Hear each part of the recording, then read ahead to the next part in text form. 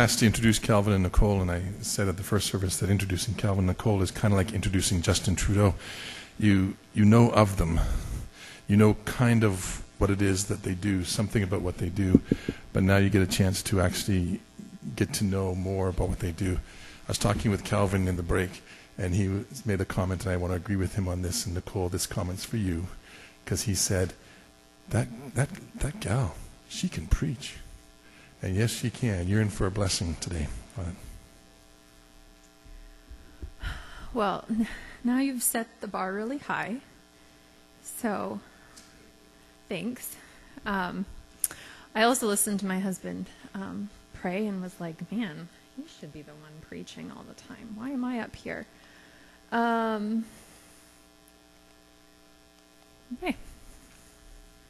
Oh, there we are. All right, good morning. Feels like we've seen the same faces as this morning. It's like a double. But welcome to those who are here for the second service. If you don't know, I am Nicole, and this is my husband Kelvin, and our two girls just went out, Mercy and Amina. And we have one more here, which I'm realizing is partly why I was quite out of breath this morning, but it's all good. I want to start by just explaining to you guys, maybe you don't know, not all the time do congregations know exactly everything their church does for their missionaries. And so I wanted to just explain some of the ways that your church has supported us in the last few years. Number one, you guys give out of your church budget. We get a good amount of money every year from you guys, so I want to say thank you for continuing to give to your church, because it is also helping us as well. We have a ton of individuals in this church who give to us regularly, monthly, which is a huge blessing to us. And then we have a ton of individuals who give for our specific needs as a family, or if we need something specific, they step up and they give, or if I ask for something. We've also had a number of people be so touched by some of the stories we've shared in the past that they want to do more. We had someone in this church provide 2 wheelchairs and finish off a dear friend of ours' education last year, 2 years ago, who helped us to provide 2 wheelchairs for our dearest friends and ministry friends in Mombasa, for his wife who lost her leg to diabetes, and for their daughter who is severely disabled. And then their son is the first one to have finished university, and someone in this church helped do that. And it was a really big thing. They're an amazing Muslim family that we've been able to know in Mombasa. This church likes to check in on us. They're very intuitive with what we need. They like to email us, message us, active on Facebook and emailing, and we just love hearing from so many people. And we know that you guys pray for us regularly. We know that. You email us, you tell us you're praying, and we can feel it. So we want to say thank you for all the ways that you care, whether you knew or not, all the ways that you help us and you care for us as your missionaries. Just want to give a quick update of what's been happening in the last few years since we left. We were here almost 2 years ago, and we came to a point with our youth ministry in Mombasa that we felt that a lot of the things we were pursuing, the doors were closing on. And we kept asking God, okay, what are we doing? Where are we going? And at the same time, our really good friends who run a medical ministry were starting to really expand and grow, and asked if we would join their leadership team. It was on the other side of the country in a rural community, so we decided, okay, God, we'll pack up and we'll go and join with them and minister. This picture was taken about an hour from our home. There was this really neat park that we'd go on the weekends, and we'd go for a hike to get out, and they had giraffes and antelopes and all this stuff. It was also right beside the city of E10, which is where all the world marathon runners are from. Just if you know Eliud Kipchoge, he's running around these giraffes right here. So part of what we did for a year in the village was we managed medical facilities. We had 2 medical facilities. This was one. We had this one as well. It was another clinic. And then we were part of opening this large hospital that was in construction when we arrived, and by the time we left, it was actually operational. And part of what Kelvin and I did a lot of was management. Kelvin was huge in the management of the staff, as well as the strengthening the HR department. When we arrived, we had 11 staff, and when we left, we had over 50 staff. And so Kelvin was a really big part of transitioning that and really just pouring into the staff. They grew to really love him and me, but they really, really appreciated the ways that he advocated for them.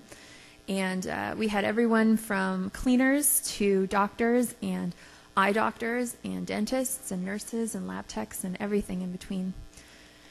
This was a really fun day of team building that we all did, playing musical chairs is timeless for even like the most elderly people, no offense, but this was a really fun day of just joy and musical chairs. Part of what I did was manage all of our visiting teams and short-term missionaries. And in the span of about 6 months, we had over 50 visitors from all over the world who came, and we had to host them in our village. So we did a lot of home visits.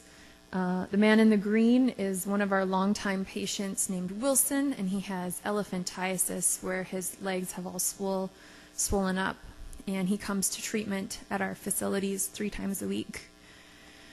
I also did a lot of coordinating of outreaches with our teams. This was in a community where known as a unreached people group. So their Bible was in the process of being translated into their language. And we did a medical outreach with a team from Canada and the US, and these big buckets are these really neat water filter systems that can clean out pretty much, take water out of mud. They were pretty cool. So we did that. We did a lot of training of staff. This was a particular training of our maternity nurses, where we trained them to, it's called Helping Babies Breathe. So helping babies after they are born struggle, if they're struggling with breathing or whatever. So it was I was pretending. That was really fun, though. And this was, again, just the amount of visitors we had. These were tons of visitors. We did a big medical outreach in our hospital about a year ago. Oh, this was a jigger outreach. We had this one patient who had a brain tumor, and we were able to help her with getting brain surgery, but in the process, our chaplain noticed that all the kids in the village had jiggers, which are little mites that kind of dig into your feet and lay egg sacs. And so we decided that we would come back to the home, and we, I think, did about 30 or 40 children that day of digging out egg sacs, little larvae out of their feet. Although I'm not medical, it is very normal practice. Most people in Kenya do know how to dig out jiggers from everyone's feet, so I was not overstepping my boundaries there. This was one of our last home visits a few months ago. The woman in the middle came to our attention because she was really suffering. She's HIV positive, had no food, 8 children, and all of their fathers were either gone or dead, and she just needed some encouragement. So we brought her a whole bunch of food. Kelvin is there in the middle, plus we have a couple pastors and one of our nurses who was able to speak with her, and we were able to get her proper medication for some infections she had and some other things. And these are my children. We lived in a very rural community, and they embraced life so well. They were full of joy. This particular tire swing was gifted to us. It's actually an old airplane tire from Samaritan's Purse. But they did so well out there. They lived a really good life. They played with chickens and cows, and they got to know all the neighbors and would go on walks through all the cornfields. And they really, in my mind, they thrived out there. It was really wonderful. When COVID hit this year, Kenya kind of locked down really fast. And that caused a bit of anxiety for us because we are a different tribe. Kelvin in Kenya, there's still a lot of tribes. And Kelvin is a different tribe than the one we lived amongst. And we were concerned that if there were tensions because of lockdown, we could be a target. So we decided to pack up and head back to Mombasa, the city where we were, to wait it out. And during that time, I think we realized that we loved the medical ministry, but our hearts were really back in Mombasa with our youth, and especially the growing Islamic community there. But one of the overarching theme that kind of resonated throughout our last few years of ministry was the theme of the one person. And this was presented to us by a visitor who came, and he quoted the scripture where the shepherd leaves the 99 and goes and finds the one. That the one is precious enough for that person, that shepherd, to go and look for.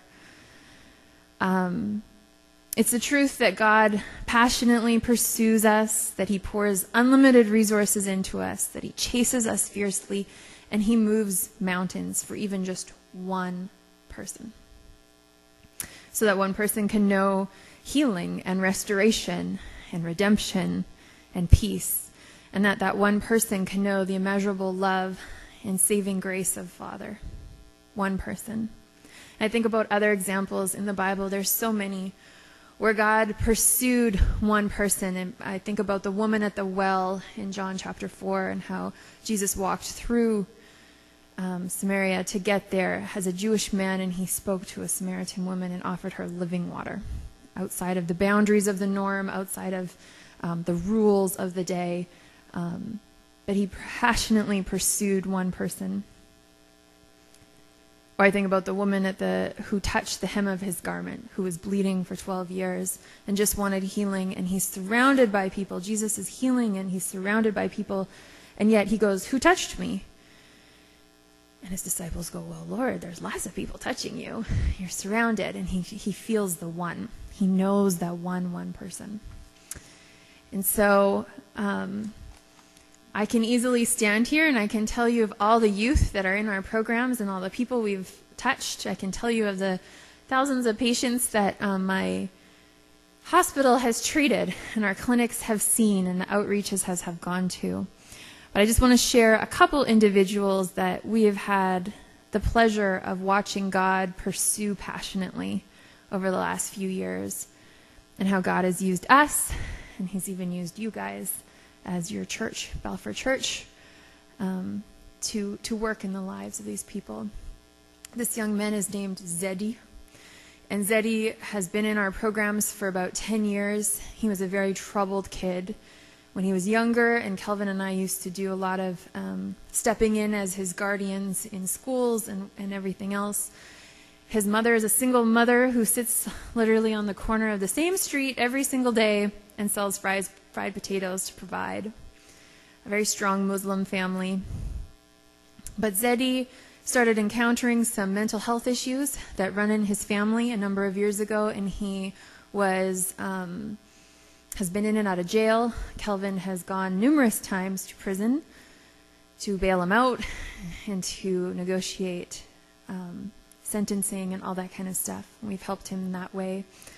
This year we did food relief. When COVID happened, there's a lot of people in Kenya who live hand to mouth, that what they work for that day, they eat at night. They make a buck a day, they eat it at night. And when COVID hit, we saw a lot of hunger. So we did a round of food relief in May, and Zeddy's mother was someone who many community members actually approached us and said, "Can you help her?" Because again, she's a single mom with a troubled son, and she sells fried potatoes on the side of the road. So we were able to give something to her. And a few months later, your church gave us a very significant amount of money to be able to do another food relief, and we targeted young boys like Zeddy. And so this was some of the food that Zeddy got that day. And after that picture was taken, his mom, who's a nice enough lady but very cold, and came and approached Kelvin and said, "I have not had food for a week. I have not been able to feed my children for a week. So you guys have provided relief right at the right time." And it was very unlike her character to be so warm and to thank us for what we were doing, and also showed us that God is using us and God is using you guys to impact their lives. And we just keep praying for Zeddy and his mom, that they would continue to be pursued by God and they would know how much God is pursuing them.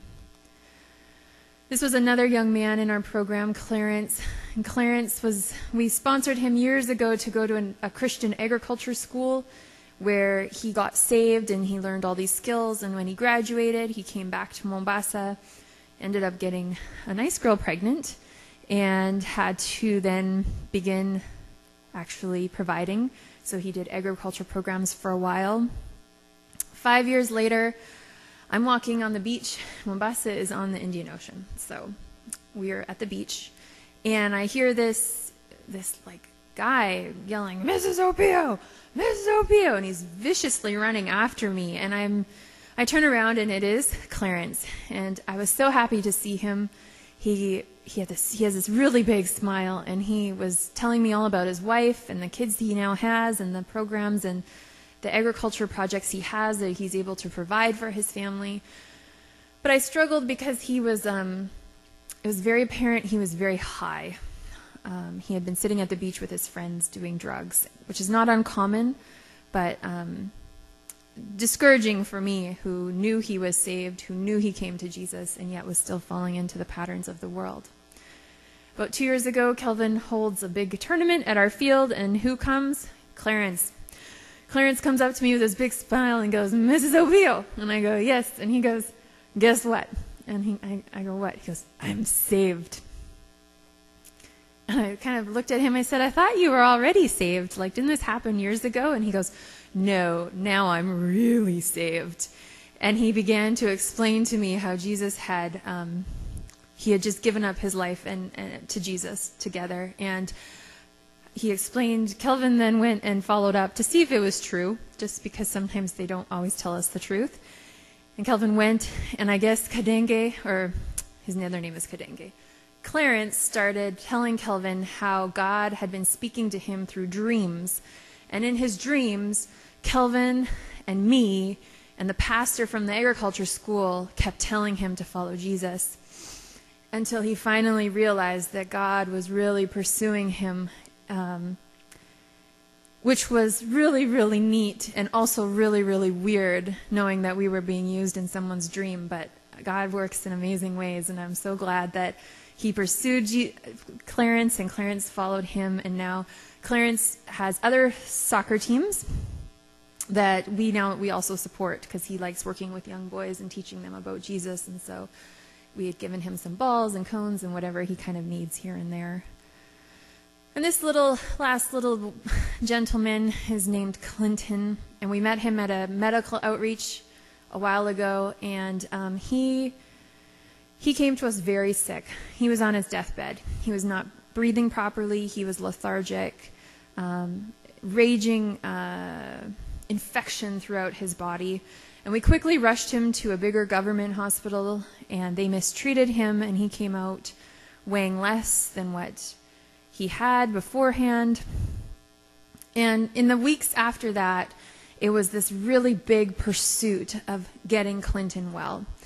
And I'm telling you, this is how God uses people and resources unlimited. For one little child who weighs 6 kilograms, God used our entire team, thousands of dollars of resources and time and money to pursue him, with our staff, including Kelvin, going to the home constantly to encourage the family. And the family had big issues with witchcraft. The father was really into witchcraft and even cut out the dangle thing in the back of his throat. We couldn't figure out what that was called earlier. Uvula. Thank you. They cut it out for witchcraft purposes. The mother was really nervous about being beaten because the husband would beat her, so she didn't do anything beyond his control. And after weeks and weeks and weeks of pursuit, we finally managed to convince them to get into a big hospital where he was able to be treated for HIV, tuberculosis, malnutrition, and all the infections that he had.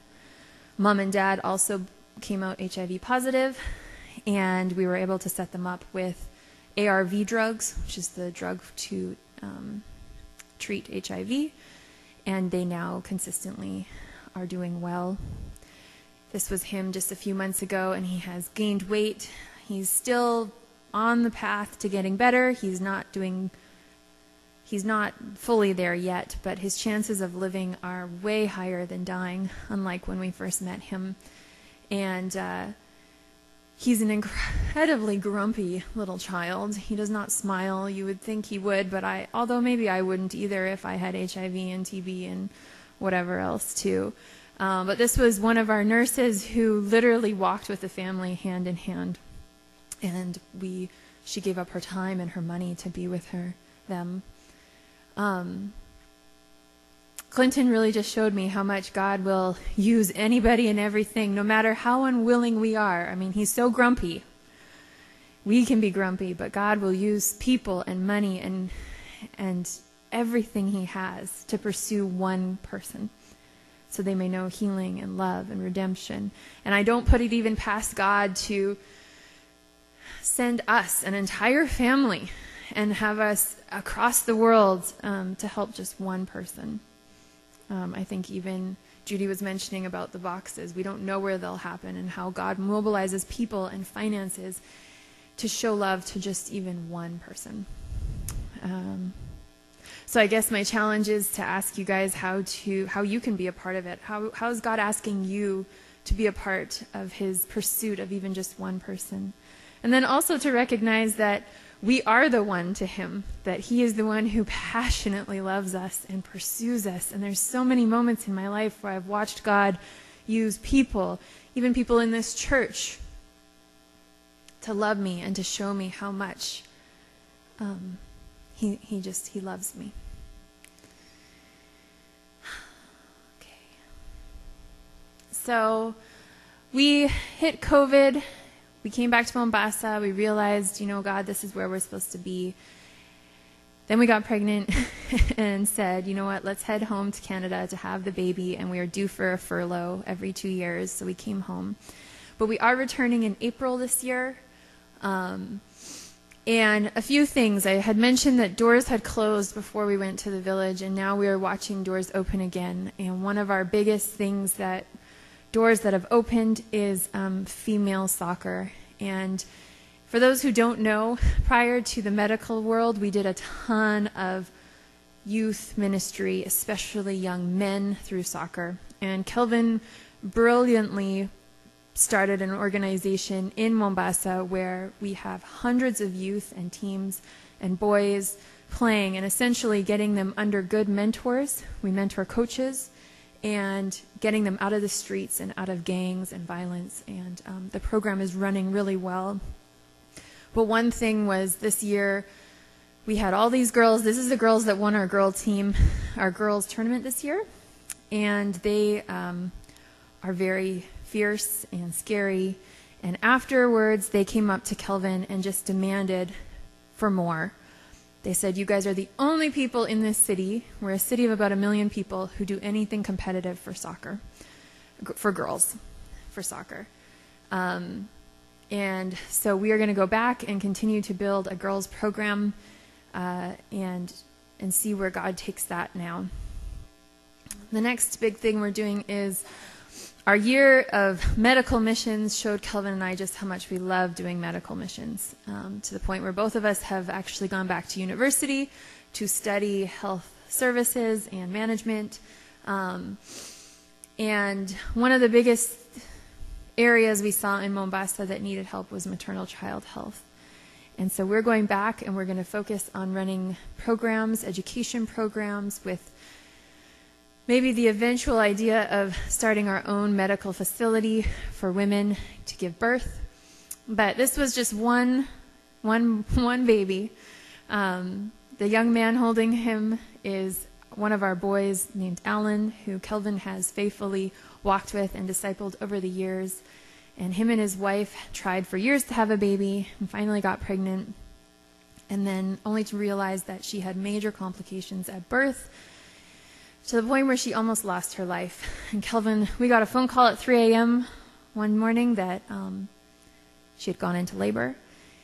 And we got a phone call a few hours later of Alan breaking down saying to Kelvin, "I'm watching my wife die." And so Kelvin got in the car and managed to mobilize them to get, and she had a 3-hour C-section.